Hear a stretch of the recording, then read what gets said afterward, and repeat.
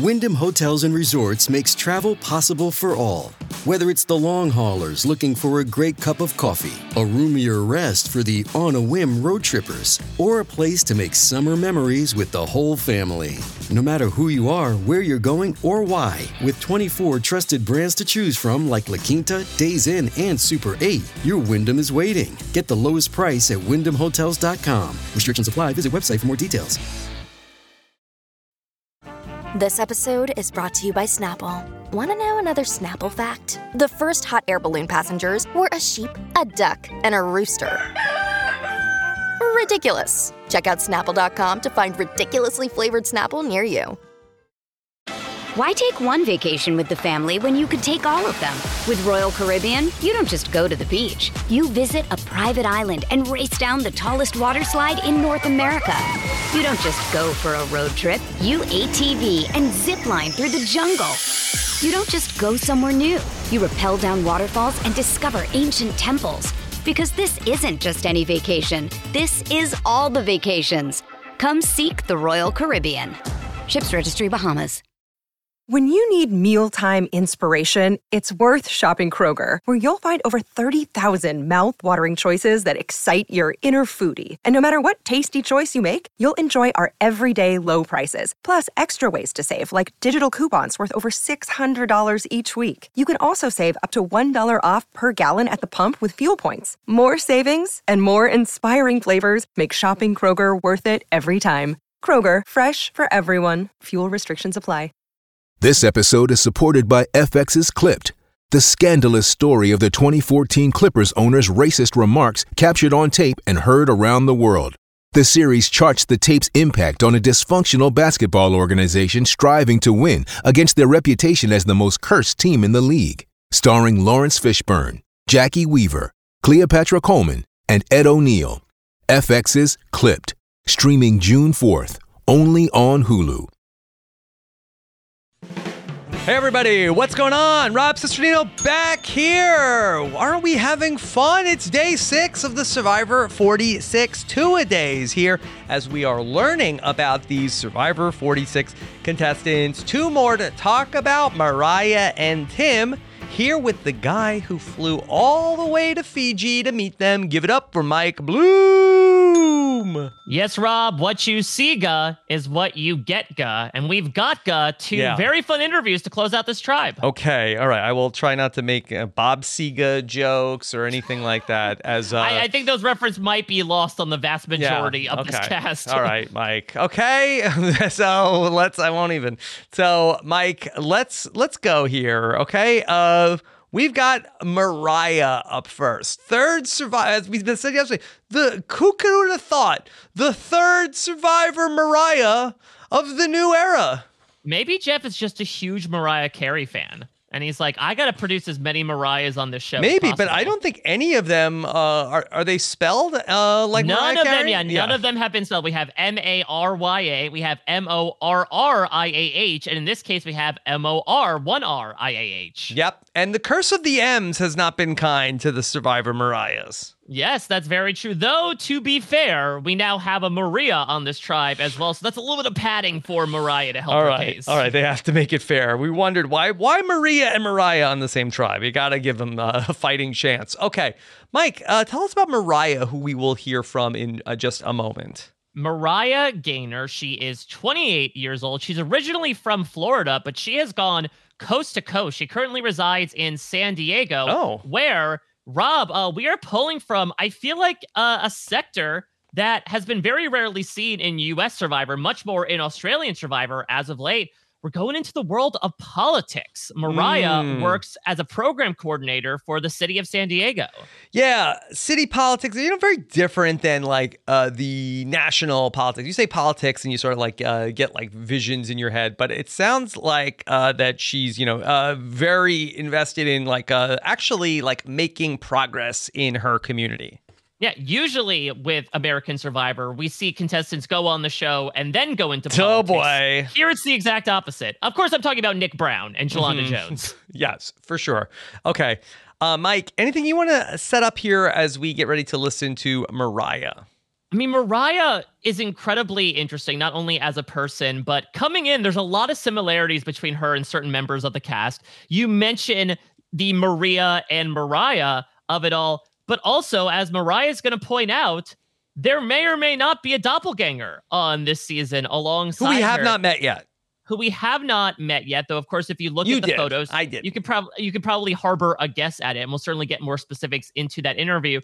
But I think Moriah will certainly show through this interview, and with her personality, she is one of a kind. Okay, all right, let's listen in on Mike Bloom talking with Moriah. Your name, age, and occupation. Sure.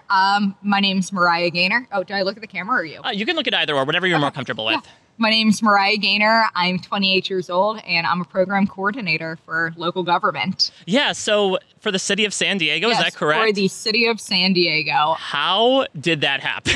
I'm incredibly curious. So a lot of luck and a lot of phone banking hours, to be honest. Mm-hmm. I'm not originally from San Diego, so the fact that I'm in local government means like I'm a complete nerd for like local gossip, basically. But I moved out there about 4 years ago, and I just said, screw it. I've always loved politics. I want to get involved in that. I've never had the wherewithal to do it before because I was like, oh no, but blah, blah, blah, already volunteered. They'd never accept me. Not true. Mm-hmm. So I just volunteered with a local mayoral campaign, worked on that for a minute, and they said, oh my God, you're competent. Here's more stuff to do. And I just rose that rank on that mayoral campaign until I was deputy campaign manager. And then she had an opening in her office for communications director. So she didn't win the election, but I was able to get in her office. I transferred over to the person who took over her office, actually. And then after being communications director for a bit, I found an opening in their performance and analytics department and somehow magically waltzed in. That's incredible. So what is it like? I guess as a TV nerd, the closest thing I think to is like Parks and Rec. Is that comparable at all? Yeah, I'm like a good B plot on Parks and Rec, to be honest. Some of the antics you get into is we had a good while trying to figure out a new printer code when everything stopped working. We had a ceiling tile fall one day and we had to evacuate from asbestos. It's really a ho-hum situation up there, but the impact that you have, it really is like Parks and Rec. I am such a nerd for doing a little thing and getting a major accomplishment of I just took a new service live for people can report it on their phones. Oh, my neighbor's running an illegal short-term vacation rental. And I'll help to make that happen. And I'm yes, I did it. Illegal shorter vacation rentals are on the app. It's the small victories that I think you have to cherish in life. Otherwise, if you're just chasing the shark, you're missing all the fish. Oh, especially in bureaucracy of it feels like you're walking through molasses some days. So when you even some days I'll be they replied back. Oh my God, happy day. So then when Survivor replies back and says, congratulations, you're a contestant on the newest season, what has led you to this path that's sitting in front of me? What made you decide, amidst all the different departments that you've been a part of, that Survivor player would be a part of that as well? I'm a complex creature, Mike Bloom. So I have a lot of many hobbies and interests. And I'm just the type of person to kind of take the bull by the horn. Again, local government, not something you normally see an outsider in. But for me, it comes in many facets. I play D&D. I'm trying surfing. I brew beer. I just got my master's. Let's get super nerdy here. What's your preferred class and race that you play? So I like playing a half-elf warlock. Ooh, okay. My whole thing is that I love, and this applies a lot to Survivor, is I love the idea that you can enter this game and players can think of you as one way and you actually get to be something else. Absolutely. They're thinking you're going to pull out the bow at any point in time, and then when you hit them with the spell, they'll never see it coming. I literally just told a producer the word Eldritch Blast, and they're like, what is that? And I'm like, the one thing every warlock knows, baby. Yeah, you just gave Jeff, I think, a new idea for a twist. I know we just passed by the whole medieval theme, but just tell me about these Eldritch Blasts and how they apply to the game. Excuse me, are you holding an Eldritch Blast? I have the knowledge is power advantage. Yeah, you can take any spell slot from any person that might be left there. I'll take your level 10, please. Well, what's your history with watching Survivor? Yeah. Is this something you've been doing for a long time? Or are you a core quarantine binger? No. So I'm like somewhere in between. I am a super fan, so let's get that out of the way. Okay. But I came in the weirdest season possible. My first season watching was Cochrane's win, which was like kind of this all-star season. So of course I missed 90% of what was going on in the subtext there. Yeah. But it just captivated me. And so I kind of extended back and watched all of them and then watched everyone since. And I think the thing that really spoke to me is I'm a nerd. Yeah. I did not fit in growing up and going on, watching Survivor and seeing players like Cochrane, Aubrey, and this like wonderful parade of strong, independent, quirky women, of like Hannah, Kellen, Gabby, Franny. Yeah. That really kind of helped myself be more comfortable in my own skin. So to that point, if you were to give me one winner and one non-winner that you associate with the most, is it part of that list you just mentioned of the nerds? Yes, the parade of nerds I just mentioned. The nerd parade. The nerd parade is strong in Survivor. Yeah. But of course. Well, that being said, I mean, when it comes to perception, is that something you're aware of, especially considering, like, we have seen nerds do well. You talk about Franny, someone who had a lot of success in many different ways. Is that something that you're actively trying to play into or against? I think I'm going to be playing a little bit against that, to be honest. I think my personality, like, I am a very social person. I love talking to people, and I think I talk to people pretty well, to be honest. So I think if I get into that nerd perception, people are going to put two and two together and be like, well, she's smart, she can do puzzles, I like her. That's a red flag on Survivor. That's a one-way ticket to Ponderosa, my friend. Yeah. So I think I'm almost trying to play that down a little bit, but at the same time, I'm okay to dork out. And like what that means is like maybe I'm not talking about NASA or talking about how like I do the crossword every day, but I can relate to someone over if there are any fantasy people there. Like I play some video games, not that many, but like enough to make conversation with. And something I can lean into. Are you going to tell anybody about your current occupation? So that's been a hot question. I've thought about this a lot, and being in public service is such a core part of who I am that the way I'm kind of framing it is I do IT for the city. I don't want to mention the word government. I don't want to mention the word politics. I don't want to even mention my department. But when people think the city, they think like, garbage or garbage pickup, like civil service, like it's not as political. Yeah. And I think that's kind of a middle ground of not, wiping out my personality, but maybe not being like, when I deputy campaign managed. Yeah. So that being said, I mean, obviously politics is a literal part of Survivor. What do you think is going to be most applicable from everything you've done for the city to now being out on the island? I think something called subtle influence, right? Subtle influence, interesting. Subtle influence. So the idea that like I work with people much higher than me on the ladder in my daily job. And I can't go to the mayor and say, Mayor, sign this. That just doesn't work. So the way kind of around that is like talking to someone, getting your alliance member in real life to maybe broach it, knowing where people stand, understanding how people in relationships form, and using that to my advantage. And that's something I have practiced, is like figuring out if I want someone to do something, maybe the best way is not to ask them, and maybe not me to ask them. You talked in your bio about how organizational you are, that you are like Miss Google Sheets, right? Yeah. Is that something that's going to apply to the game as well? Because things can get so messy. Are you hoping to try to keep things in as many neat little boxes as possible, or is that just a foregone conclusion? So I feel like I'm going to sound like a crazy woman saying this, but I'm going to try and keep them in the neat little boxes in my mind. Okay. Of like, it's not necessarily something like you are this, you are that, you are that.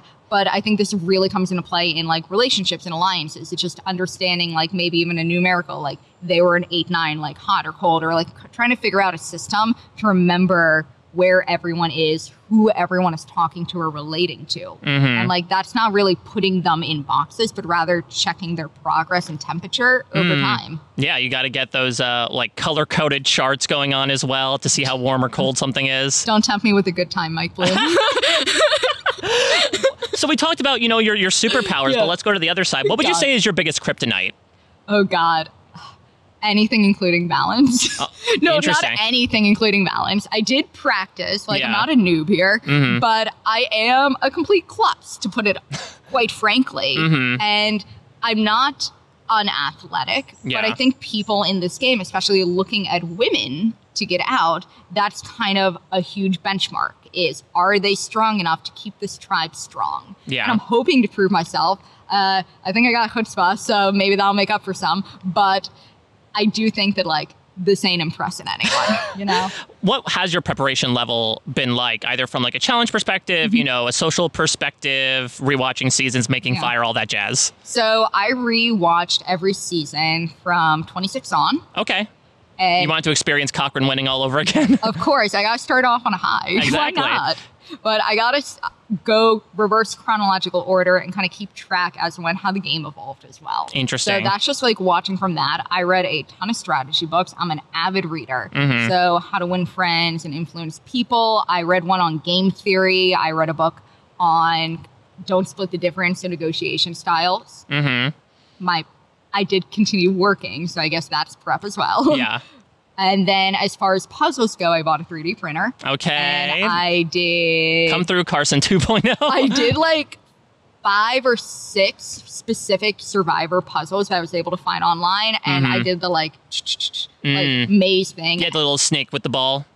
Not the snake with the ball, but the maze. The Swiss cheese. Yeah. Oh, I love that thing. That was just like my nighttime ritual at the end. But...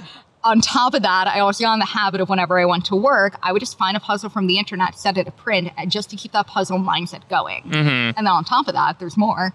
I do the New York crossword every day. I do Sudoku. I do the New York Times Mini. I do the Wordle. And my little sister's a teacher, so she gave me a bunch of cute little, like, summertime unscramble these words. Like, worksheets. So you're hoping that you get to the final 5 and we get this, like, unscramble the letters to find the advantage type of thing. I mean, that's either my dream or my nightmare, because now that I said it, I won't be able to do it, of course. I mean, that'll be after 24 days of, like, malnourishment and exhaustion. So I think you could forgive yourself a little bit that the junior jumbles you did may not pan out. I will say with the junior jumbles, at first she gave it to me, and she's a 2nd grade teacher, right? Mm-hmm. So she gave me these jumbles, and I looked at them, and I'm like, oh, these are hard. And I got in my mind, and I'm like, am I dumber than a 2nd grader? I saw that show, Are You as Smart as a 5th grader? I am not. And I kind of, like, put them aside for a while until I talked to her, and she's just like, oh, no, those are for 12th grade. You're fine. And I'm like, okay, that's fine. I'll give them to me then. That's fine. And listen, some of the people you might be playing with might be like a bit older than a 12th grader. So like if you're on their level, then that's your competition. Yeah. So once I got out of my mind that I was in fact passing 2nd grade standards, I felt a little bit better about myself. Speaking of your competition, what are you looking for in an alliance partner? Are you eyeballing like a ride or die, take to day 26 type of person? I can be. My biggest strength is going to be my flexibility. Mm-hmm. I'm incredibly resilient as a person. Like, growing up, like in my adult life, I left Florida, lived in Wisconsin, New York, and now San Diego. I've worked in IT, healthcare, politics, my God. PR. I've waitressed. Like, I've been able to go with the flow in my professional life, even though I don't seem like that loosey-goosey type of person. Mm-hmm. So I could see someone, but it's really going to be a feel for me. And the number one thing I'm actually looking for in my alliance member is someone I can read better than anyone else in the game. Interesting. I want to make sure that I get to, because they're your second set of eyes and ears, right? Yeah. So I want to know what they're telling me and what they're not telling me. And the best way to do that is to find someone that you can read well. Well, let's talk about perhaps you reading some people around here, right? Mm-hmm. It's been some days. You've been able to make eyes with people. Is there anyone that you are looking at right now as someone that you might see could be that second set of eyes and ears, that if they show up on the beach with you, you're like, best case scenario? I have a few picked out. Okay. There are a few different people that seem like a really good person, like similar temperament. Maybe I see them reading, maybe I don't. It's fine. Yeah, describe them to me. Yeah, like... there's this one woman next to me, really cool freckles. Mm-hmm. Like, she seems like a very, like, similar pace type of person. Interesting. Similar, like, a guy with, like, a beard. I'm also looking for maybe people who wouldn't, like, initially pair together.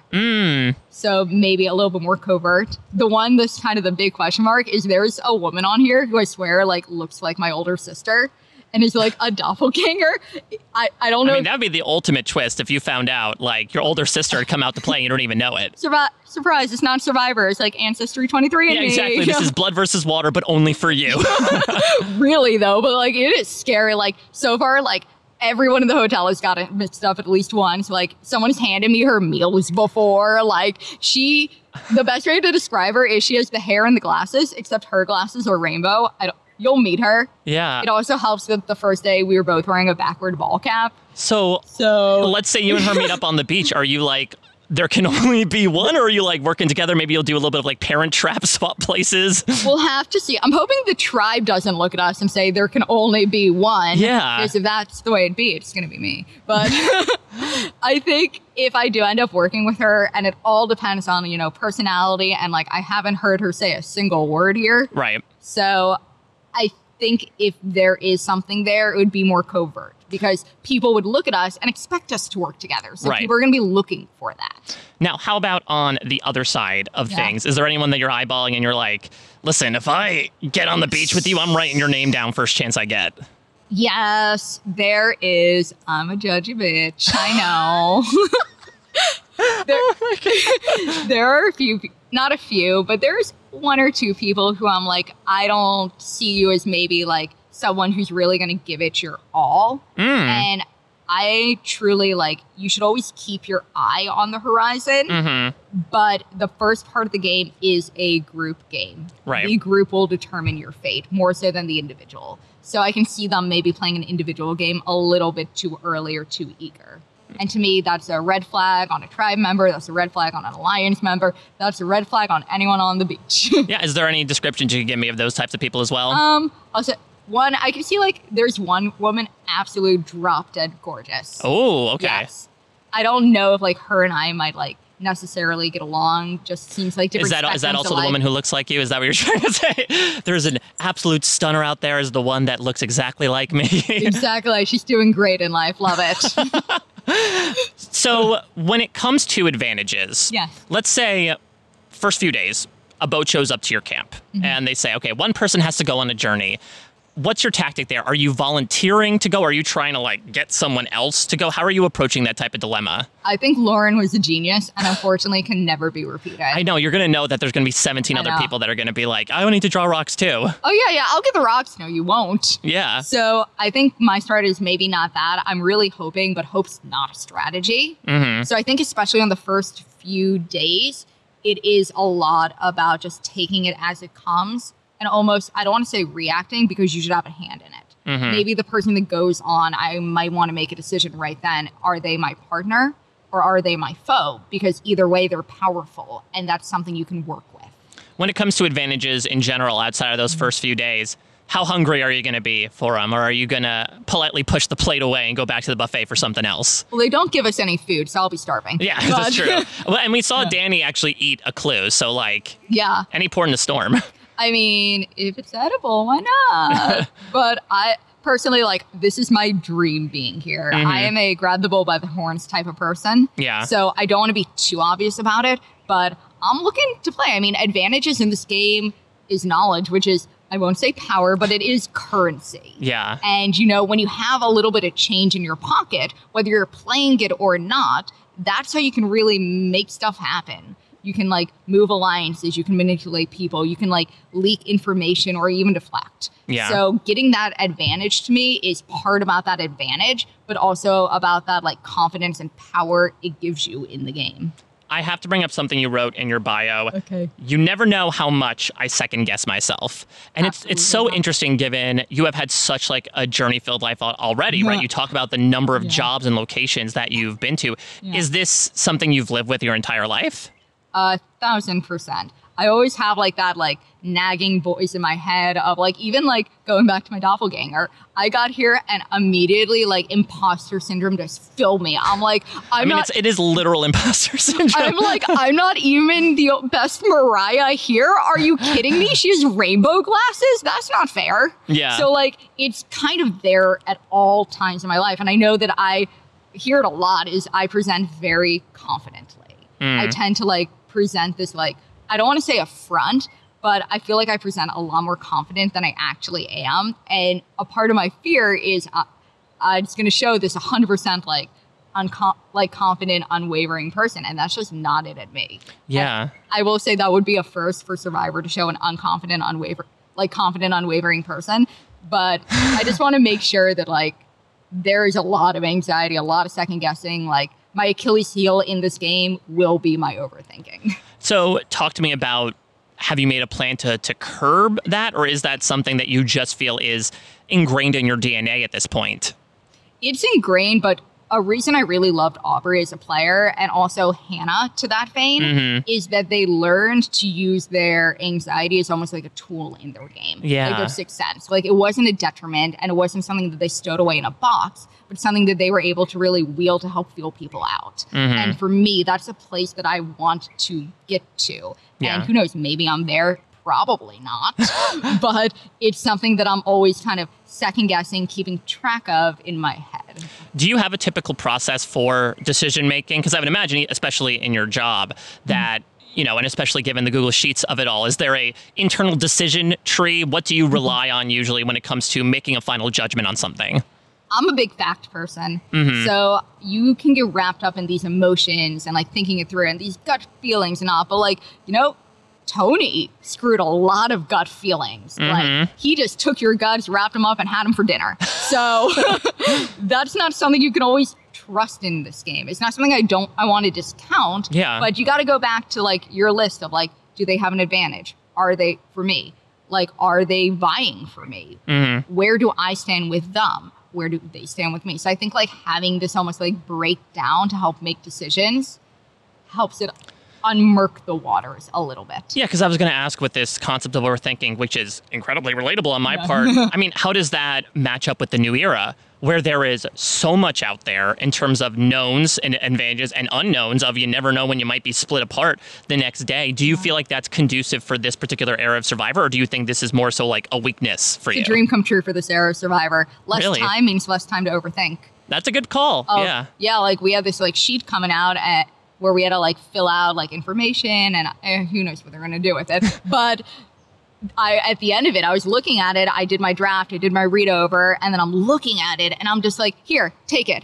I don't want to look at this anymore. And just being able to move forward and being able to move forward at this rapid pace of, you know, the 40s really helps curb that overthinking because better or worse, you thought it. It's done. Move forward. Yeah, that's a really interesting thinking because we have seen, especially as of late, like how quick the thinking is up until those final moments when you're gathered for tribal council. And I would imagine for you, it's like, is there a name? Great. I'm going to stick with it and like just write it. Because the moment you start getting more names into your head is the moment that everything starts getting jumbled up.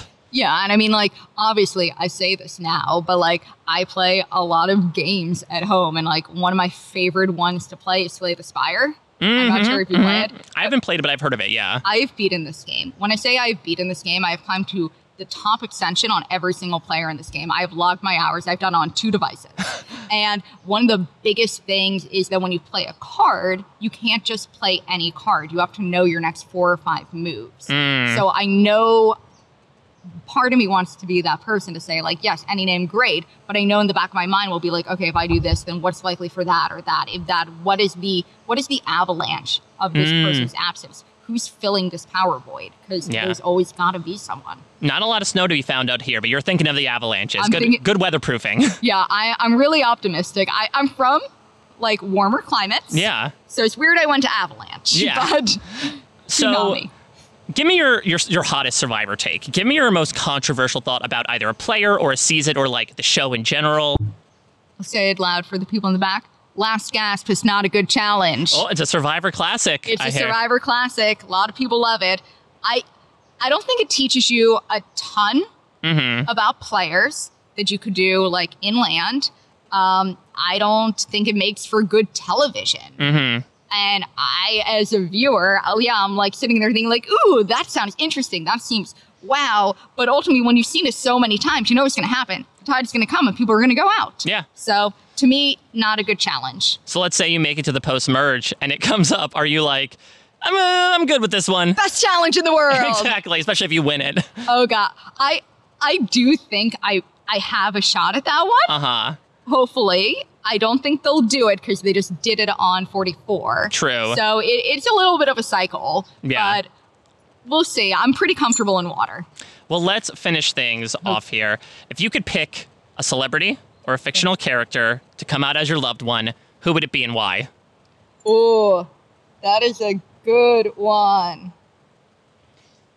Honestly, I'm going to go with Tom Hanks from Castaway. Specific. I mean, we are on the island that it was filmed. So I was in my mind on that. To be honest, I saw Castaway like in the hotel before we came out here. Really? And I'm like, it's Spade. I gotta watch this. And I think mostly so he could like redo The Shelter. Yeah, that's true. But I think maybe that would like help me get into a little bit more of a Zen silent mindset. I think that would be someone fun to bounce ideas off. And to be honest, they would be great company because they'd just be happy to see another human. Exactly. Love anything. Yeah, you are vastly superior to a volleyball, in my opinion. That's just my base judgment of you.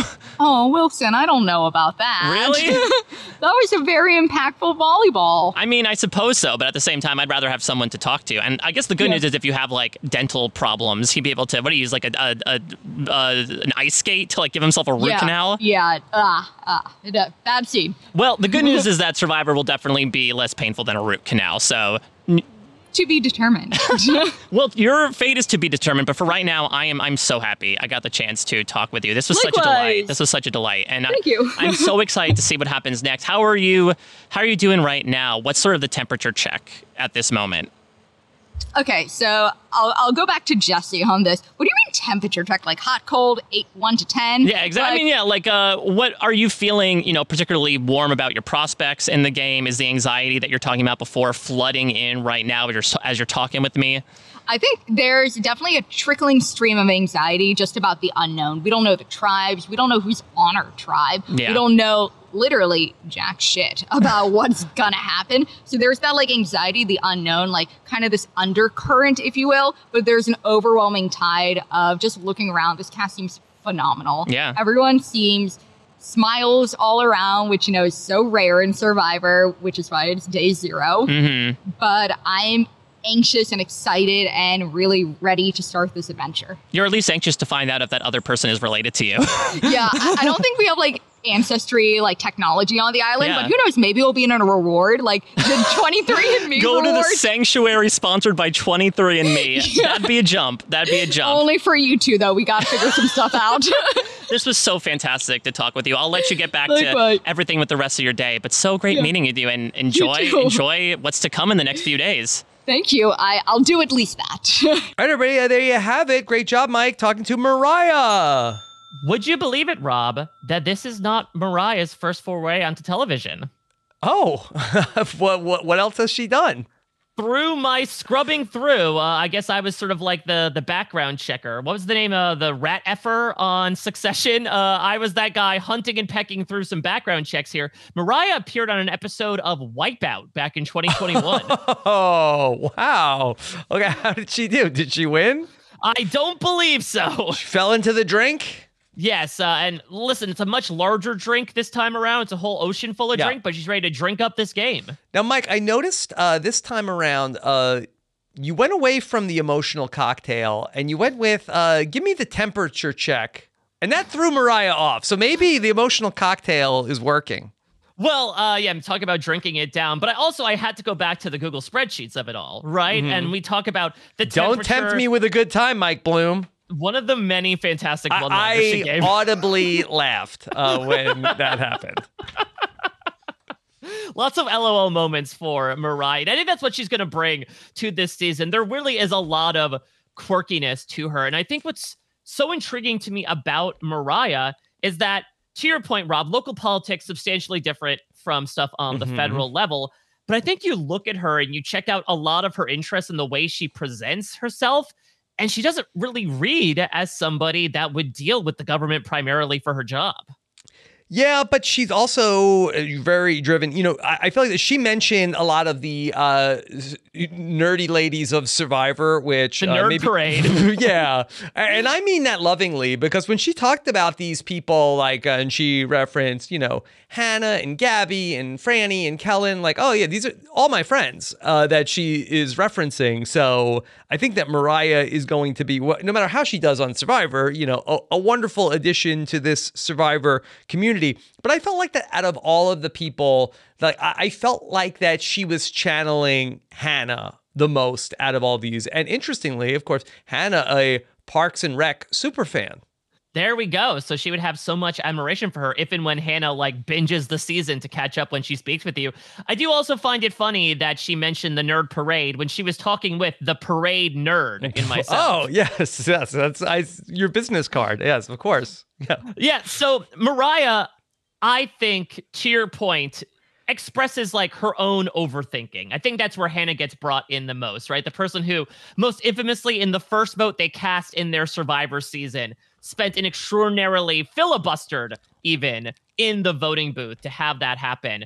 And I think that Moriah acknowledging that certainly helps. I think what also helps is, as she mentioned, the new era doesn't really allow for that. You can certainly spend a long time in the voting booth. We've seen a couple of times people do that. I believe Carolyn, of course, had a moment where that happened. But I think Moriah actually is ideally playing in this new era from her perspective because she is a chronic overthinker, someone that has to categorically spreadsheet every single possible decision that she can make. But here, the spreadsheets get thrown out the window, and you can certainly make lines in the sand, but those are going to get washed away with any twist that comes your way. Yeah, I think that so much of, the Survivor, especially like as we talk about it in the new era, like we get to meet these people and learn about how they make decisions. And then, we meet somebody like Moriah who tells us about how, she is very much like coming from a place of logic and loves spreadsheets and being organized. And I do wonder, I guess where the problem is you don't know what information you can trust. So when you are doing a spreadsheet in real life, okay, so you know what the numbers are and you're loading them in and then you are making, reasonable decisions based off of the numbers. The problem is that on Survivor, it's like, I don't think you can trust the data all the time. Well, that's the thing. Objectivity does not exist in Survivor. Maybe, okay, this person won immunity, this person has an advantage. And I think she does define that appropriately where she says, yeah, I will only really do that typical type A organization on island if it's trying to track who has what or how much does this person trust in me. But even that is veering into subjectivity. There's not a lot of like hard and fast facts you can lay out there. There's no such thing as dribbling the ball back, to quote another show from that perspective.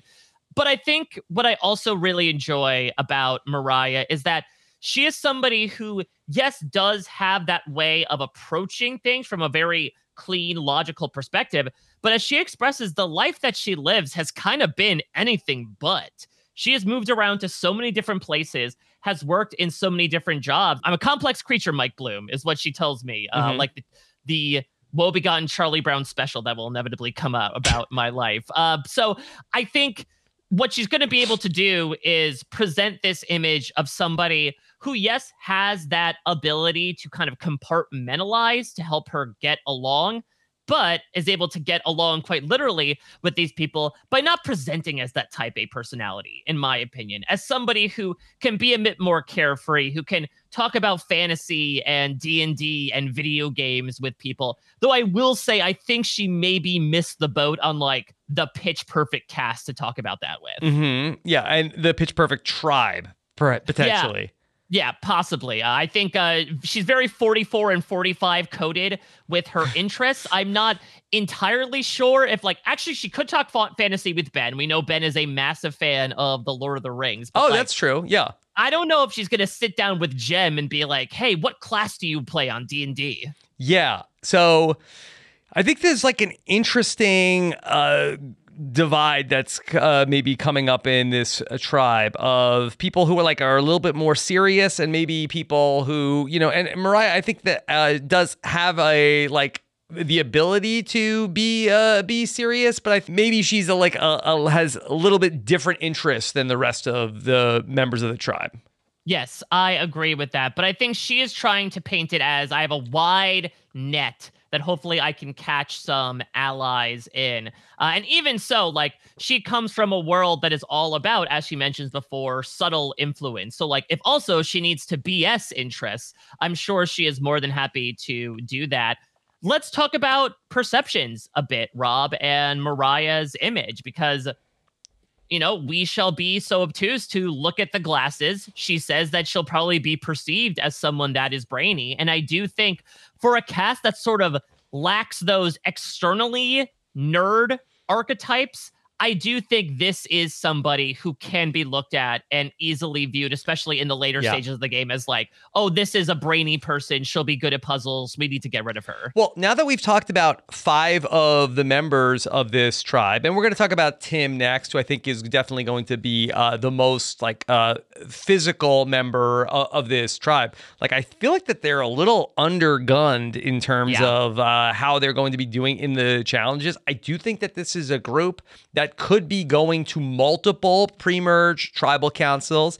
And I think that they might be looking at, okay, who's holding us back in the challenges? Moriah had talked about that this was going to be a concern of hers. It's definitely a concern of mine about her coming into this game. Yeah, I mean, that physical component obviously is something that bears a lot of weight, quite literally, in those that cannot carry it. That's why we saw that extraordinary amount of women go in the pre-merge in the new era, is primarily because of that. I think her ace in the hole is that puzzle aspect. Now that you especially have gotten a look at Tim, and we'll get into it, I don't necessarily see any other go-to puzzle people. I think Moriah is someone you can easily turn to and be like, great, you're going to be the one doing this. The counter is, if she doesn't deliver on that, then what good is she? But if there is something where these people are just getting outmanned in every single challenge and they say we need strength above all, then yeah, Moriah says herself, she is not the physically strongest in this tribe that does contain Tim, Charlie, and Maria. Yeah.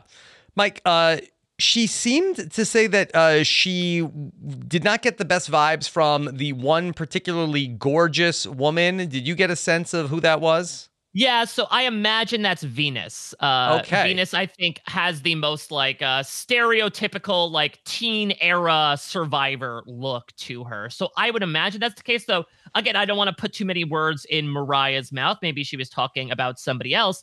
But let's talk about perceptions of this cast, Rob. Let's talk about one of the many anxieties that Moriah has been given in her Nation Survivor career is her touching down and getting mistaken for another cast member almost immediately. So Liz is the doppelganger, they say, and they do both have glasses. It's hard for me to say that they look exactly alike. Well, I think Moriah initially couched it as she looked like her older sister. I could definitely see a relation between them. If one of them was on Claim to Fame, I could see it be related to the other one. Yeah, okay. That would be the layup? Yes, that would be the layup, exactly. And I don't know. They probably still suggest Elton John. I think Liz has the Elton John glasses more than Moriah. But yeah, they both have glasses. They both have this thicker, more auburn hair. Moriah points out that they basically both wore the same thing on the first day. I do think if you look at their cast photos, they have 2 different looks, but again, Moriah got mistaken by the production crew for this other person. Yeah, you know what? Also in the picture, their cast photo, that Liz has her hair up and Moriah has her hair down. But, I could see it. I definitely could see it. Yeah, so this is, I feel a rarity, especially in modern day Survivor as well. Because I feel that typically they'd say okay, let's save one of you for, I'm surprised they didn't put one on Survivor 45. Yeah, but to be fair, these 2 are on separate tribes, and maybe this will create a little bit of a fun runner. I know that Moriah is still keeping it up in the air as to whether or not this is going to be her best friend or her worst enemy. I'm really hoping for a Highlander Survivor scenario, Rob, where they both get to Murgatory, and it really is neither can live while the other survives. Only one of us is allowed to get to the end with this look. One of us is going to have to change. Okay, would be fun if it gets there. All right, anything else on Moriah, Mike? Yeah, so overall, I do think Moriah has a lot going for her. Again, I think that even if Siga does end up losing challenges, yes, this might be where she is most vulnerable if they view her as weak, but I do think she'll be viewed for that academic perspective and be looked at for puzzles. And I think from a personality perspective, I think she is someone that seems very sociable, as she touts, and someone who could definitely... Her personality, I think, sticks out a bit more, with the exception of Ben, compared to the rest of her tribe. But she didn't seem to incredibly pop out as somebody wacky. She's more so quirky, to use an adage that we used before with Jess. And I think she has a really good head as to how she views herself, her ideas of using anxieties, which might be a shortcoming, as a tool to actually inform her thinking about the game. She's not keeping herself in any box, that she'll be organized, but also be open, be very fluid, because that's kind of the life that she's led up to this point. I think my couple of drawbacks are, A, as you mentioned, that potential to be looked at as a weaker person in the beginning of the game. And also, potentially, like, yes, Ben is the most outlandish personality, but like, will she also be someone that might fail if she doesn't have the right subject to talk about with people? And then also, when you get into the merge game, is she somebody just due to the way she comes across and especially that academic perception, would that work against her as, oh, okay, she's this big brainy threat we're going to have to take out? Okay. I am worried about her in the pre-merge. Hopefully she can make it through because I think she'll be a very fun person to have around. All right, let's switch gears and get ready to talk about Tim Spicer. They call him Spice in the streets.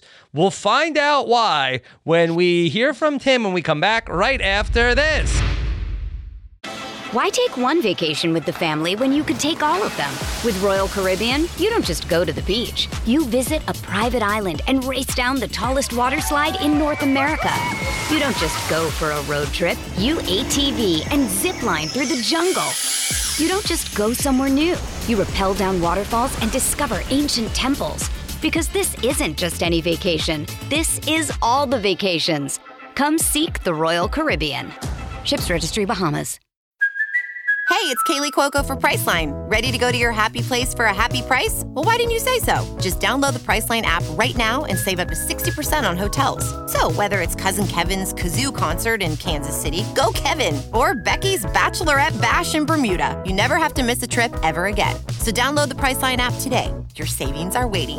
Go to your happy place for a happy price. Go to your happy price, Priceline. Look, Bumble knows you're exhausted by dating. All the, must not take yourself too seriously, and 6'1" since that matters, and what do I even say other than, hey? Well, that's why they're introducing an all-new Bumble, with exciting features to make compatibility easier, starting the chat better, and dating safer. They've changed, so you don't have to. Download the new Bumble now. Another day is here, and you're ready for it. What to wear? Check. Breakfast, lunch, and dinner? Check. Planning for what's next and how to save for it? That's where Bank of America can help. For your financial to-dos, Bank of America has experts ready to help get you closer to your goals. Get started at one of our local financial centers or 24/7 in our mobile banking app. Find a location near you at bankofamerica.com/talktous. What would you like the power to do? Mobile banking requires downloading the app and is only available for select devices. Message and data rates may apply. Bank of America NA, member FDIC. It's time for today's Lucky Land horoscope with Victoria Cash. Life's gotten mundane, so shake up the daily routine and be adventurous with a trip to Lucky Land. You know what they say, your chance to win starts with a spin. So go to LuckyLandSlots.com to play over 100 social casino-style games for free for your chance to redeem some serious prizes. Get lucky today at LuckyLandSlots.com. Available to players in the U.S., excluding Washington and Michigan. No purchase necessary. VGW Group. Void where prohibited by law. 18+. Terms and conditions apply. All right, Mike. Tim Spicer. Yes, the spice must flow. And here he is flowing into the seat in my jungle office to chat with me today. Not Ice Spice. No, but though he may be accruing some munchkins along the way, he does have a couple at home because he's a father of two. Mm-hmm. Yes. Okay, Tim Spicer. Tim Spicer is 31 years old, currently lives in Atlanta, and he is a college coach. And there's multiple interpretations of that because he not only helps kids get into college, but also helps kids that are in college as well. Mm-hmm. Yeah. And so we will hear him talk about it all with Mike Bloom as we listen in. Here's Mike and Tim. On paper, my name is. I'm sorry. Should I look at you? You can whatever you're more comfortable with. Oh, okay. On paper, my name is Timothy Spicer Jr. When I'm in schools, higher education institutions, I go by Tim Spicer. And when I'm in the streets, they call me Spice. What type of spice are you? Picante, just super high. However the mood acquires, you know what I'm saying? I'm 30 years old, And I train high school students how to apply to college, and I train college students how to survive college. Interesting. Yeah, so yeah, how yeah. did you find your way into that? Maybe about 10 years ago, I went to this workshop, and they said, Tim, you're a leader. I said, whatever. And believe it or not, I was. And they made me like really tap into my influence and my whole narrative as a young black male. And since then, every summer I've been dedicating at least a month to just to training the next rising class of seniors on how to apply to college. Is that something you've always wanted to do? I don't know. I thought I wanted to be an actor. I knew I wasn't going to do sports, but I knew I could leverage my voice. So the leadership elements and inspiring others came natural, so I just stuck with it. I'm just going to put the mic a little bit lower for you. Sure. Just make it most comfortable you can be. All right. Thanks. Perfect. Thanks, Mike and Ike. Of course. So then let's talk about, the exact work that you're doing. Are you talking like prepare your college essay, or are you talking like, just trying to get through the day? Like what's the exact stuff that you're trying to educate here? I'm talking all elements of what the college application entails. So I take them through a gold mining process where I figure out what is valuable in their story and basically determine what we need to tell colleges to get you in, to stand out. Your academic rigor, what do your transcripts look like? Which schools should you apply to? Can you even afford to go to that school? Is this a safe school? Does this school have your major? How to apply for FAFSA, a big thing in the States. Everybody can't afford college, but what's the financial aid process so that you and your family can actually make it? And then on the higher ed side, it's really about the day-to-day. It's not that college students suck at college, they suck at life and college at the same time. So that adjustment period and being able to guide them on, what it means to be a success to them and for their family. And then just a lot of the time just proving to them that college isn't going to make you better than your family. It's going to make you better for your family. So how does that play into the application process? Are you saying like same shit, different day? Now I'm the one that's making the applications, going through the entire gold digging process, as you said? Yeah, I mean, the application, it dives into it because, one, the applications are changing. I think with the birth of the pandemic, sometimes you didn't need a test score. Sometimes you didn't need these qualifiers, if you will. But one thing they haven't eliminated is this essay. Colleges still want to know who you are as an individual. So it's kind of the same, but we're focusing more on the individual and what they need to really distinguish themselves from the other 1,000 of applicants. So what made you decide it's my turn to fill out an application? I'm here to play Survivor. How did that end up? What's the trail of events that led you in front of me today? So, Mike, I was just in an interesting place professionally and personally where I wanted this new challenge. Really, since I started having kids, I started really dreaming even bigger. I have a 2-year-old and a 5-year-old, Carter and Cooper. And when they came, I was like, I need a challenge. So I started running. And then after I started running, I said, I need another challenge. I did a triathlon. And then me and my wife were watching Survivor. I'm like, babe, I can do that. She's like, yeah, whatever. And I said, you know what? That's another challenge. So I get into the video. I get into looking how to apply for Survivor. And one thing led to another. This is my first time applying. Wow. First time on the show. It's been an exhilarating year, honestly. I think I submitted a video in May of last year. So... and it just turned me on. I love a good challenge. I love a good push, and it goes back to the work. You're teaching students how to survive. That's one thing to do it in the world, but if I can come out here and survive on my own, then I'm actually putting the talk with the walk. What's been your history with watching Survivor? You were a recent convert. Did you watch from the beginning? Beginning like season 1? Yeah. Well, it was on in the house a little bit, but as a child, I wasn't really too interested. But as I got older, I think the cutthroatness, the challenges, the swimming. I've been a swimmer all my life, so yeah, the swimming definitely. I'm like, bro, these people can't swim. I can swim for real. And so that's really been exciting to me. And then, of course, as I got older with the family now, $1 million is definitely appealing to any dad. So give me, from your history with Survivor, give me one winner and one non-winner that you feel like you identify with the most. One winner. Let's go with the non-winner first. Sounds good. The non-winner, I don't remember her last name. I'm going to go with Drea or Diane. Mm-hmm. Diane played this, like, sneaky low game, and, like, people kind of weren't even, aware, but she was always strategizing in her internally. Drea was just really, I think her name was Drea, but she was really... What season was she from? 41. Okay. 41. She was really... straightforward, and she was stoic. You couldn't read it. She was a personal trainer, but I loved her whole aura on the game. It was serious, but she was still able to open up. The winners I identify with, Jeremy and Wendell. Wendell and I went to the same alma mater, Morehouse College. Oh, really? So that was definitely inspiring to get out here and kind of follow his path, because he's a winner.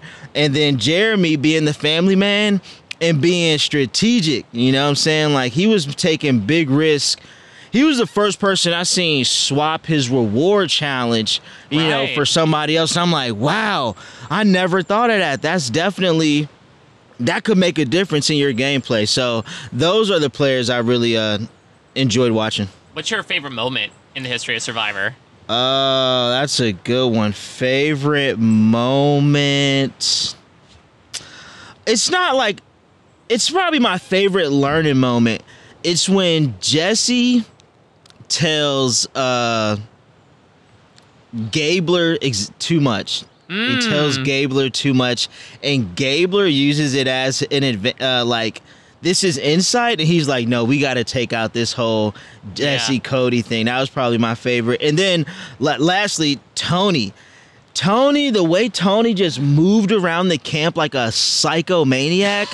Like, I want to be that relentless and find as many. I want to find more idols than Tony. So that was definitely. That's a lofty goal, man. Yeah. You got to push yourself. And I want to be invited back for season 50. I got an idea that I got a feeling that it'll be big. So yeah. So let's talk about life experience. Okay. Give me one experience from your life that you feel has prepared you most for what you're about to get into.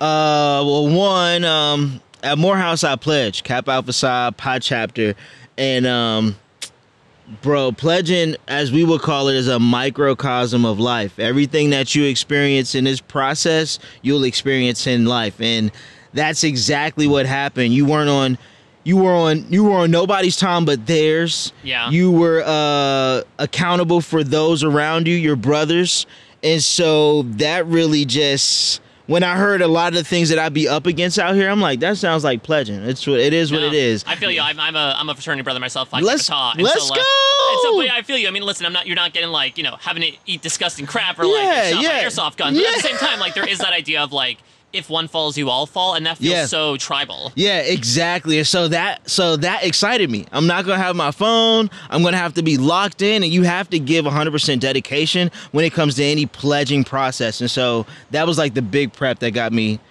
comfortable with coming out here. I'd love to hear about your process for grad school, because I saw you wrote in your bio that you were working in a nonprofit. Yeah. You drove by the school, right? Sorry. And you're like, one day.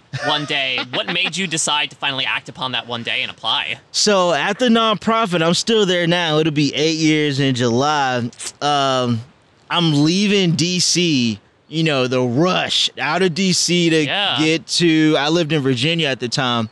And I'm passing GW, and I'm like, bro, it's no way that God is putting this institution in front of me. I'm telling everybody to go to school, and I didn't even want to get my master's. I didn't want to get my master's, and then I said, you know what? I'm going to look up GW, see what they have to offer, and I applied, and it went really well. And I took the whole process serious, but once I put my mind to something, I know that, I will be successful with it. But graduate school was once again a microcosm of life, and kind of as diverse as the Survivor cast. It wasn't a lot of African American males in the curriculum and instruction master's program at GW. And so maybe about 10 to 15 out of 100. But that was exciting, and that was just a prime example of you put your mind to it, you'll get it done. So you obviously talk people through like their application, how they're going to be perceived, what they're being looked at. Yeah. Let's apply it to you. What do you think you're going to be perceived as out here? That's a tough one, man, because I think Jeff brought it up, just, prepping us. He was like, my whole team had no doubt about anyone here. It's 100% we believe you should be here. So I could be perceived as a threat, but everybody could be the same as me in a different way. So I don't know. I'm going to be perceived as funny. I'm definitely going to tell some jokes. As a good swimmer, a social threat. I get along with everybody, even those that don't get along with me. So people could find that threatening a bit. Yeah. Well, when it comes to other people, are you valuing something specific in an alliance member? Are you looking for a ride or die at number one?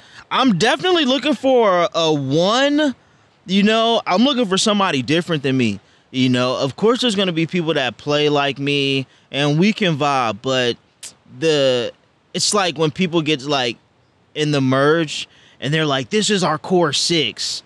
And I'm waiting for that to happen because I want to know who's that 7 person that's left out. Yeah. Because that's my ride or die. That's the one that can, shake things up a bit and we can keep going to the end.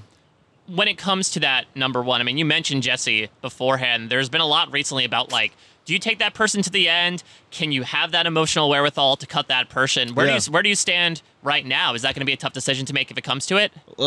One of the best advice, one of the best things that my wife gave me coming out here was, don't be a wagon. You can't take everybody with you. So Jesse did play a good game, but his timing might not have been the best. You know what I'm saying? And how much I think people get closer to the end and they start sharing too much. So just don't be a wagon. Yes, there's going to be people that follow you. Yes, there's people that you might grow this bond with. But when the timing is right, you will have to sever those ties. But maybe not. Yeah. You'll have to take somebody to the end. And if they were a compliment to your game, then it shouldn't be a problem debating who did not have the better game. So, I don't mind cutting ties. It's $1 million on the line. I got to feed my kids. So you've probably been looking around at these people for the past, however many days. I'm sure you've been making assessments. Give me some thoughts here. Let's start with the good side.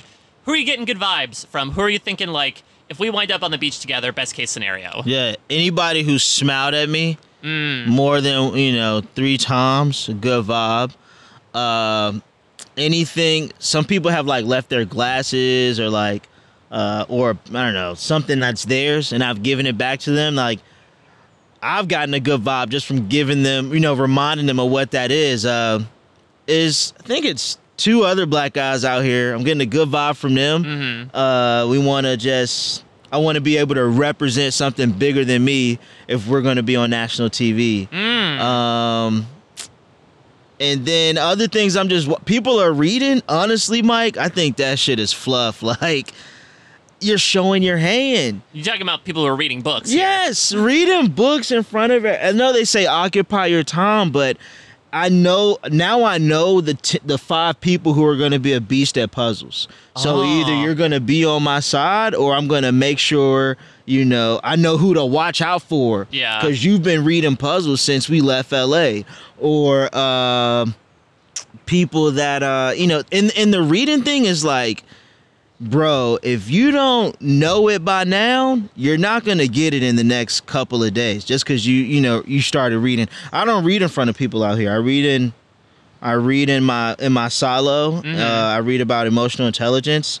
I read how to win friends and influence people. I keep that information to myself, and I can execute when I get out there. Yeah, talk to me about your preparation process. I know in your bio you say you exercise daily, both physically and emotionally. Was that for this process, or was this something that's just always been part of your day-to-day? Emotionally, it's like inherently because I got 2 kids, and so you got to practice patience with little ones. You got to really come down to their level figuratively and physically and just speak eye to eye. They don't know anything. You got to teach them how to human in so many ways. I did my second triathlon April 28th. So damn. Thank you. The triathlon was fun, but that was a good practice of just like pushing your body the ultimate way to see that you could swim, bike, and run in less than an hour. And I actually ranked top 10 in my age group, 30 to 35. Wow. So, yeah, it was a good deal. So let me throw a scenario out to you. Let's say first couple days on the beach. Yeah. Boat pulls up to camp. Guys on it. You know what that means. There's a note that says pick one person to go on a journey. What's your tactics here? Are you trying to get yourself on that boat? Are you trying to get someone else on there? Observe first. Observe. It's 6 people on the island. Somebody's gonna jump at it or not. Of course I want to go. You know what I'm saying? But if I go, it's really going to depend on the relationships I built right now. You know, can I come back and feel like I have to lie? Can I come back and tell a convincing story that everybody will believe? And if I don't go, I'm fine with not going. When that person's gone, what seeds am I planting in the tribe so we can either grill this person up or make a decision about them before they even get back? Yeah, so going back to those advantages that, record-setting run you hope to make. I mean, let's do it. We know these can be blessings and curses, though. What has made you lean so heavily into the blessing part of it all? For advantages in general. You gotta play like you're going to lose. You know, it's everybody's gonna go home. You know what I'm saying? It's 20 of us, so I can't really pass up opportunities. And watching it, I'm like, damn. Okay, I think you read a challenge and it says you can put this back. And watching, I'm like, oh no, I would give this back, or I would give it to somebody else. But being out here, you're like, I don't know if I want to give up this opportunity, but there does come some pros and cons. But I just think God gave me the opportunity to be out here. If you come across anything, it could be an advantage for you, except when they say, you lose a vote for the next 5 tribals. But you can work your way out of that, right? I'm sure you got that magic. You got that spice you can sprinkle on it. There you go, that spice, that charm. And one of the things about the advantages in one of my prep, I was writing my idol, my business, my advantage, my business. You can't tell everybody. You tell that one person, and hopefully it goes well. Let's talk about decision making in your life. Do you have like a typical method you use when you have to make an important decision? Do you have a step-by-step process in your head, or are you more like gut-oriented? If it feels good to me, I'll do it. I'm more gut-oriented. I want to be more gut-oriented out here. I think in my decision process making as a family man, you got to think about how it will affect everyone else. What will my wife think of this? How will she react? Does this affect picking up the boys? What might Carter and Cooper take away from this? Will I get a phone call from my mother? Is this going to affect me being on time to the next meeting? You know what I'm saying? So you got to think about how decisions affect your whole picture. And so even out here, I don't have that much time to think, though. Yeah. I got to think about it in like maybe a minute or two and make a decision. Yeah, I mean, I'm a parent of a 4-year-old, so nice. I got the whole thing with you of like having patience, talking on their level. But to your point, like, you got to think about that community. Yeah. And that applies not only in the tribal phase of the game, but like with alliances and also thinking about other people that might be enemies as well. For sure. You have to know what your enemy's even doing. You know what I'm saying? Yeah. Thinking 2 steps ahead of, well, what would my opposition even say?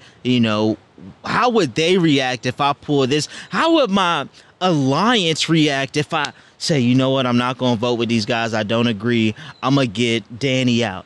Something like that. But you have to be able to think about how it's going to affect your tribe and how it's mostly going to affect your game and tribal council that night. What do you think is your hottest Survivor take? What's your most like controversial opinion? Could be about a player, season, the show in general. So my hottest Survivor take is that, man, Survivor's not a game, man. I mean, it is a game, but it's like, it's totally nothing like you expect. It's nothing that I've seen on TV.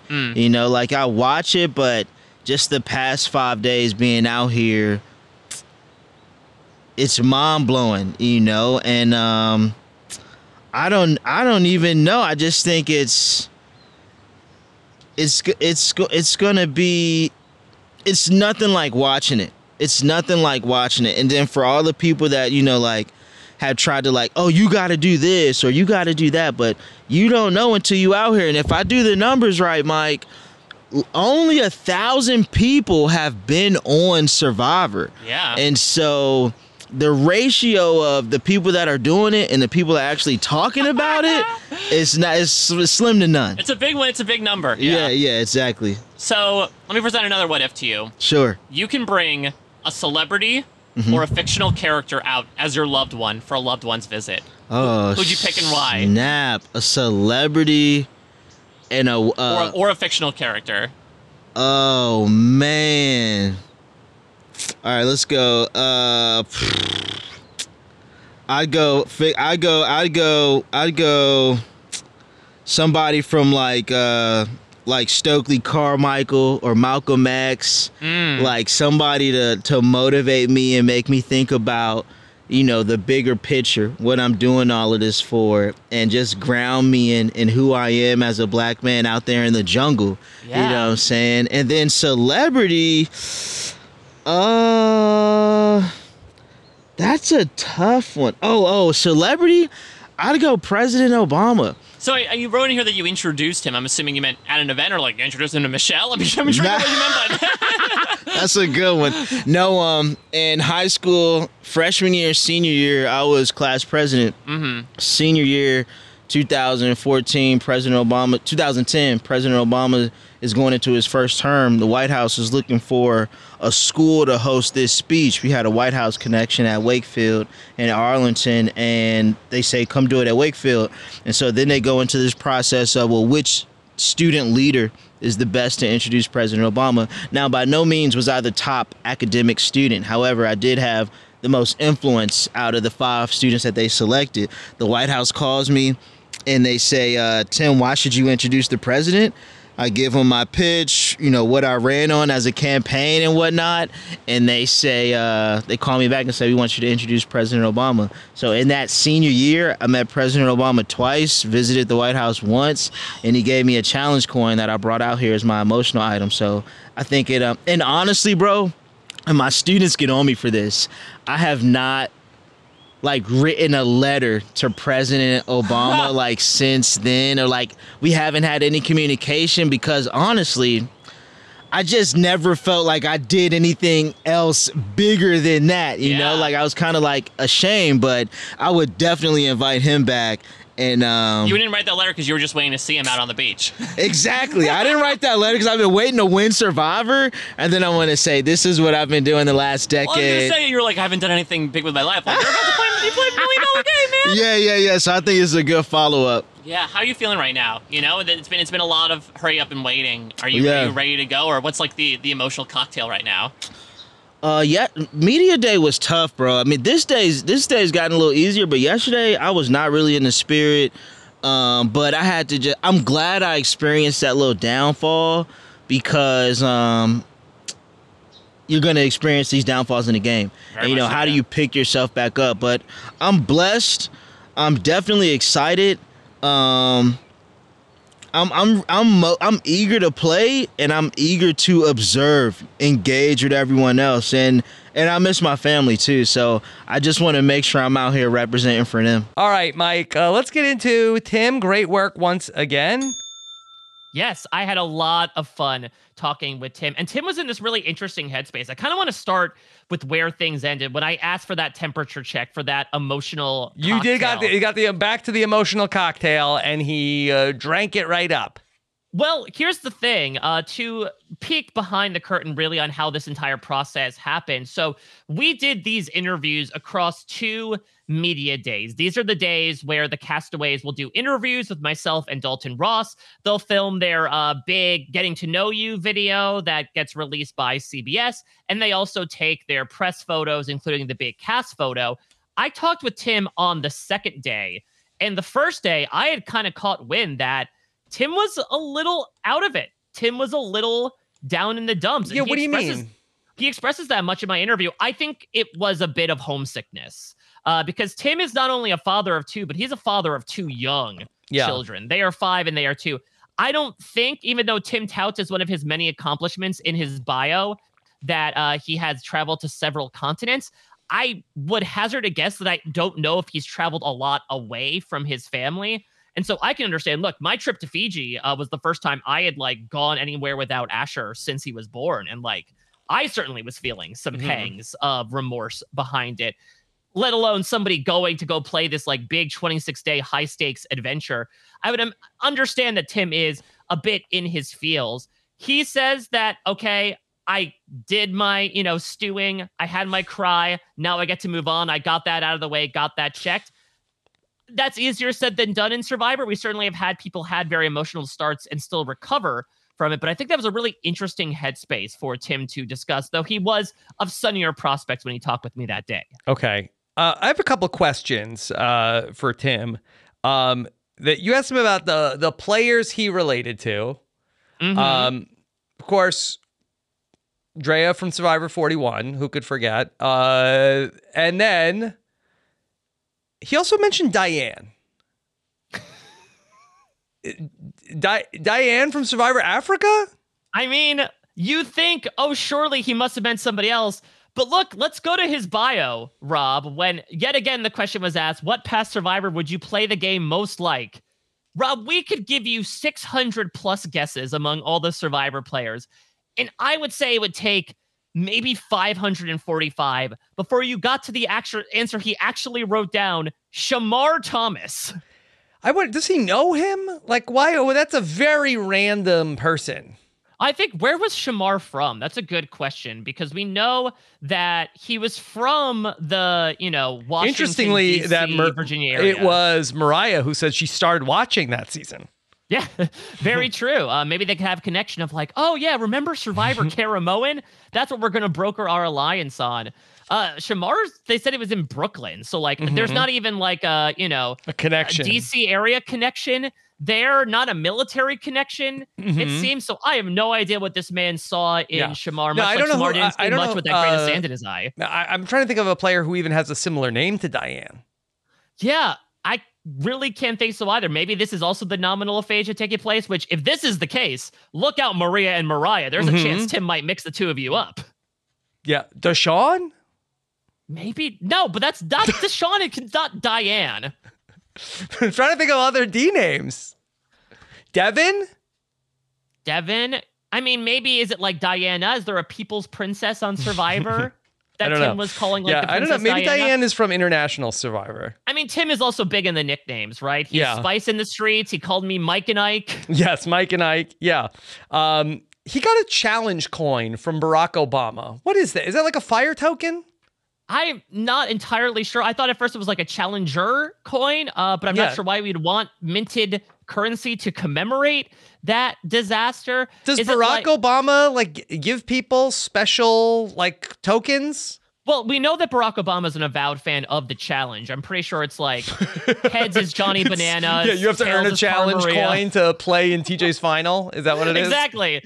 Yeah, you got to go down in the sand, get your challenge coin. That's why Tim hasn't called Barack Obama. He's like, I haven't been in the sand yet. Now I'm in the sand on Survivor. I can finally do this. Yeah.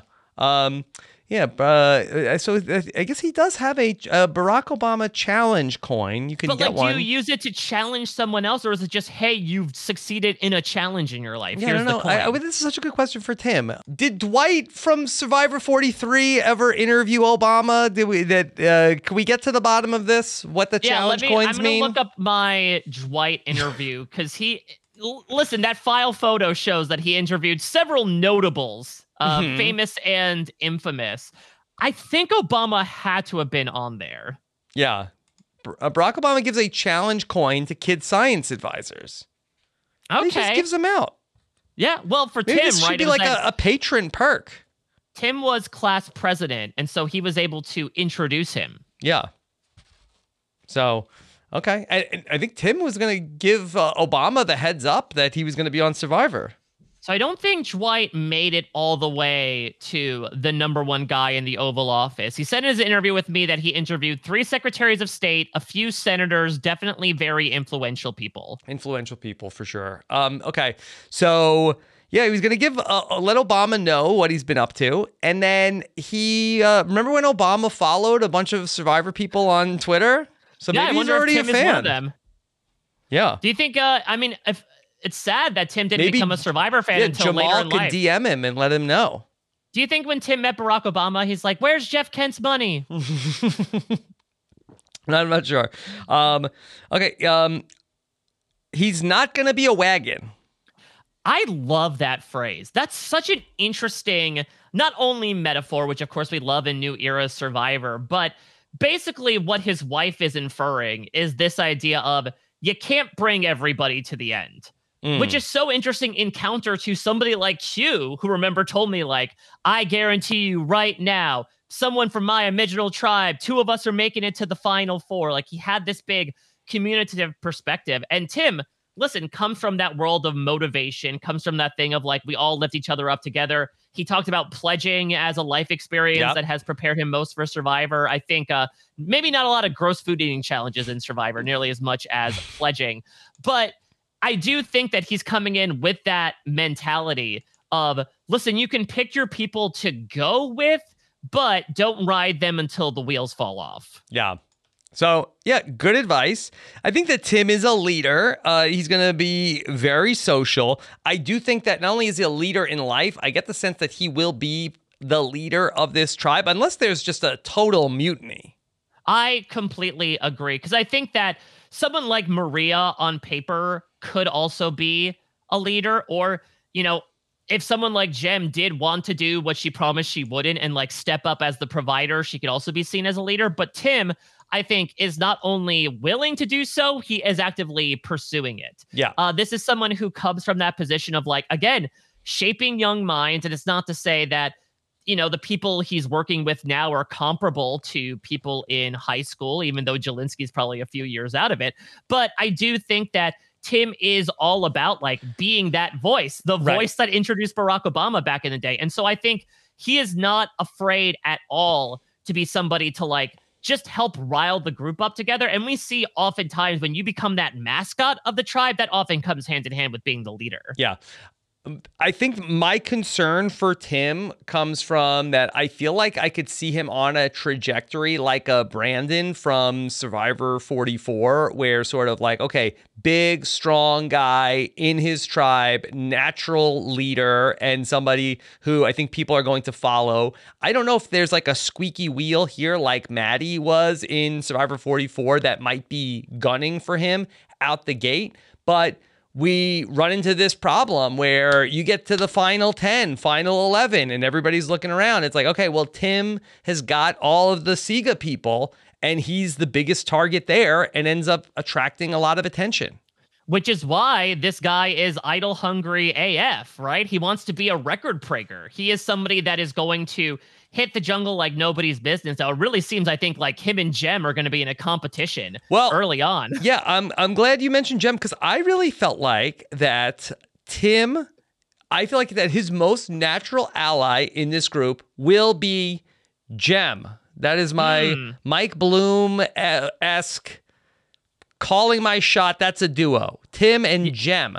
Is it just the similarities in the name? It's no Maria and Moriah, but 3 letters, M at the end. Well, didn't both of them, they had a similar worldview in terms of like talking about idols and how Yeah, they both said, like, I'm not telling everybody. I think, wasn't Tim's mantra that he wrote down, my idol, my business? Mm-hmm. Not to mention also, like, Mike, go back to loved ones. Who would you want to have visit you? Tim? Yeah. Barack Obama. Jem? Michelle Obama. There we go. It's a match made. And I'm not trying to be so there's like some like politically, like they're very aligned, and I think that that's very more important now than ever as a way of people connecting. But I just feel like that. Okay, so I think that they both have like a serious approach. So like I think that they are probably like. Not to say that this is a wacky tribe, but I think that there's like 2 of the more serious people like in this group, where I think that Moriah has like a little bit of like the sort of like spiritual side of her, and Ben, of course, that we've talked about, what a quirky character he is. And I just feel like that, Moriah is certainly a little bit different. And I feel like that Jem and Tim, I really feel like are going to gravitate towards each other. I can completely see that as well. I think that these two could easily be thick as thieves. You know, it also could be like an alliance of hard workers. I could see as well between Jem, Tim, and Maria. Maria and Jem could also be a duo. Maria, remember my interview with her, was like seeking to make, you know, a female version of a Wendell and Dom happen. And so I think there's a fair chance we could get a women's alliance happening on Sega as well. And if they have a fourth, I think Tim is a very easy person to slot in there because he does seem really easygoing as well, despite the fact that he's like, yeah, I want to grab all these idols, making such bold proclamations as like, get out of here with this bullshit of reading at Ponderosa. How do you think you're coming across? He just has such like a laid back way of speaking. It's almost like Hannibal Buress-esque. Mm-hmm. That was my impression I got when talking with him. And I think that presents such a calm nature, which I think will also make him such a good leader.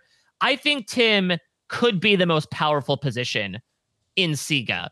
Because again, not only do you have these leadership qualities, but I think he is going to be a big asset in these challenges. He is not the biggest guy on the season. Certainly, I think he's a little bit of like a shorter stature compared to Q, compared to Hunter, compared to Banu, compared to Jelinski, or even Charlie is taller than him.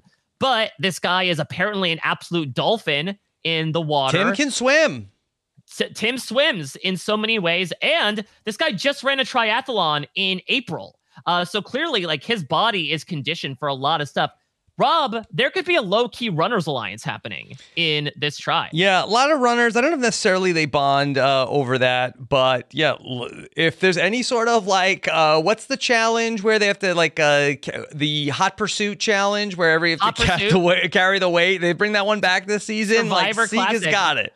Well, yeah, they're not bringing back Last Gasp because Moriah hates it so much. Moriah hates it, but she might be good at it. Got to bring in another Palau challenge. Yeah, I actually think that like Hot Pursuit would be one. People would be pretty excited if they did Hot Pursuit again. How do you do that with 3 tribes, though?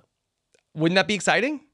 I mean, it would definitely be a shorter course. It'd be a shorter challenge, so I guess production would be I think you'd make it a longer course.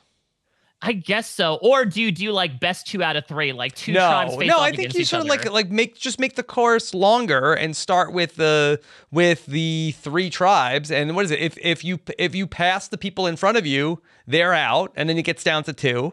And then well, in that case though, because remember, usually in these new era seasons after 41 and 42, it's 1 tribe goes to tribal council. So is it just okay? The first tribe that gets tagged goes to tribal council, and that's it. Maybe it's a reward challenge. Yeah, I think maybe a reward challenge could be very fun, especially if it's for like that camp raid. I think that could be a fun way to stew up some intra-tribe conflict. Okay. Mike, here's how I'm seeing the Sega tribe. I feel like that there's maybe like... How do you Sega See, here? I see Sega as I think like there's a core 4.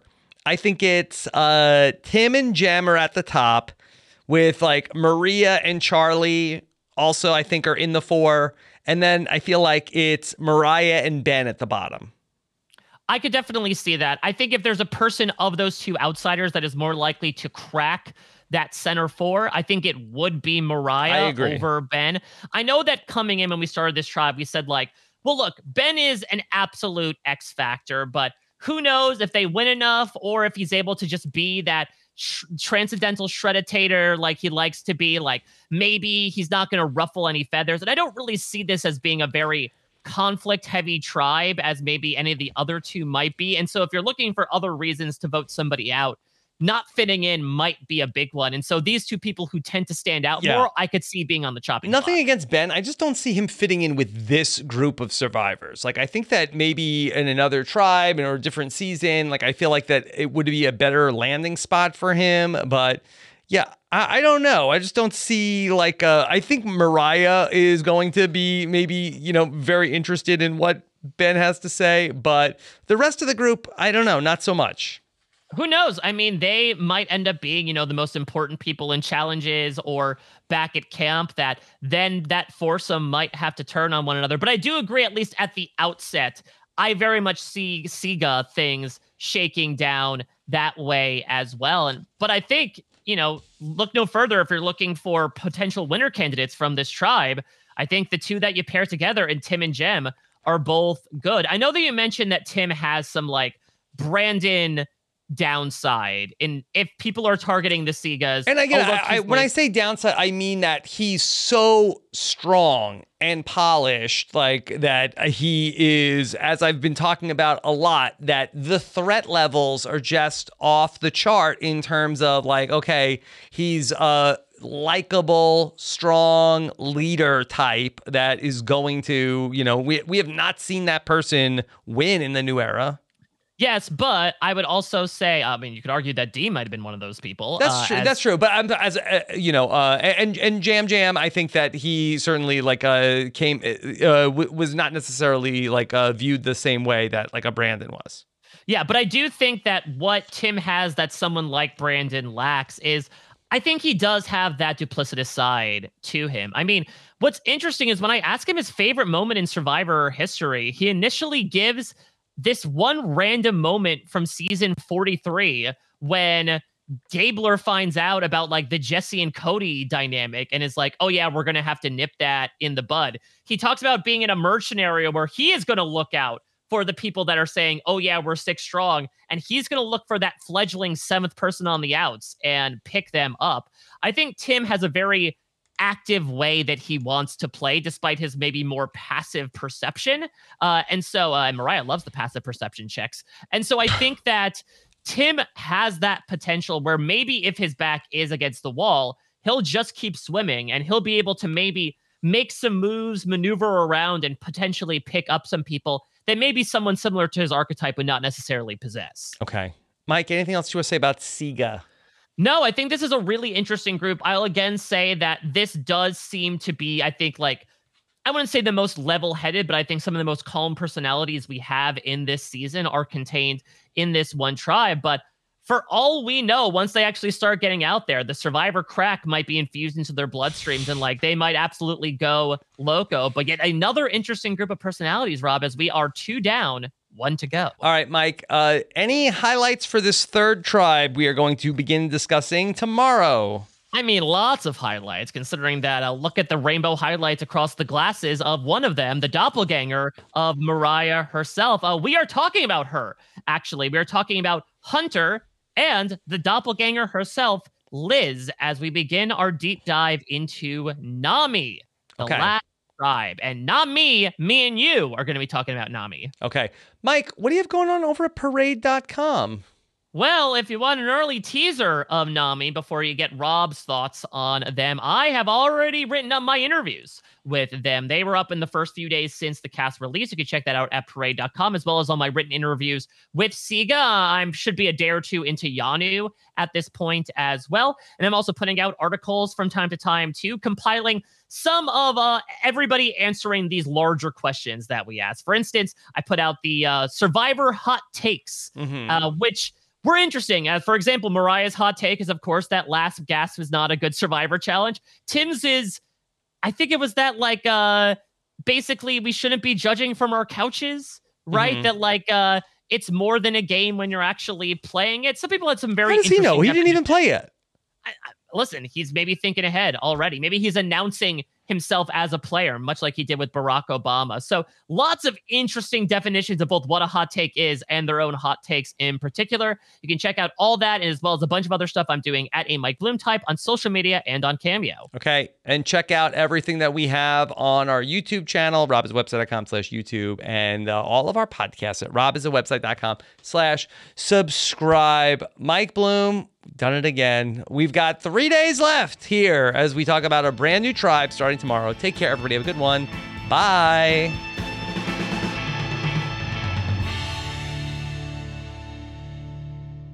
Hello, it is Ryan, and I was on a flight the other day playing one of my favorite social spin slot games on ChumbaCasino.com. I looked over at the person sitting next to me, and you know what they were doing? They were also playing Chumba Casino. Coincidence? I think not. Everybody's loving having fun with it. Chumba Casino is home to hundreds of casino-style games that you can play for free anytime, anywhere, even at 30,000 feet. So sign up now at ChumbaCasino.com to claim your free welcome bonus. That's ChumbaCasino.com and live the Chumba life. No purchase necessary. VGW. Void where prohibited by law. See terms and conditions. 18+.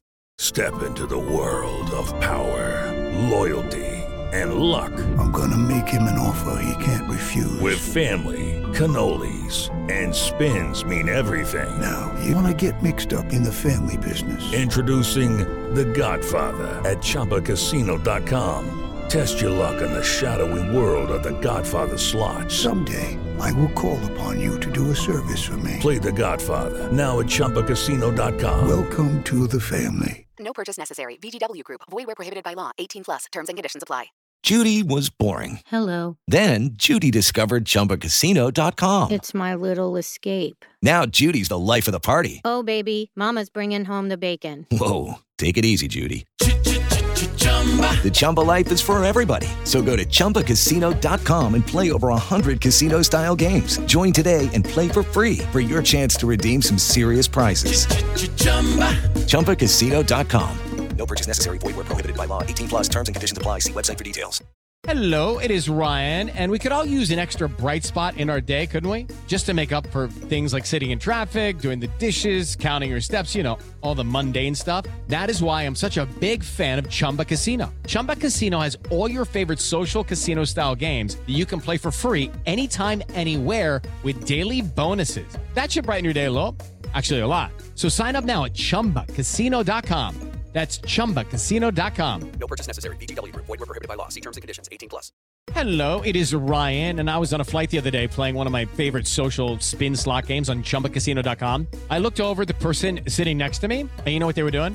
They were also playing Chumba Casino. Coincidence? I think not. Everybody's loving having fun with it. Chumba Casino is home to hundreds of casino-style games that you can play for free anytime, anywhere, even at 30,000 feet. So sign up now at ChumbaCasino.com to claim your free welcome bonus. That's ChumbaCasino.com and live the Chumba life. No purchase necessary. VGW Group. Void where prohibited by law. See terms and conditions. 18+.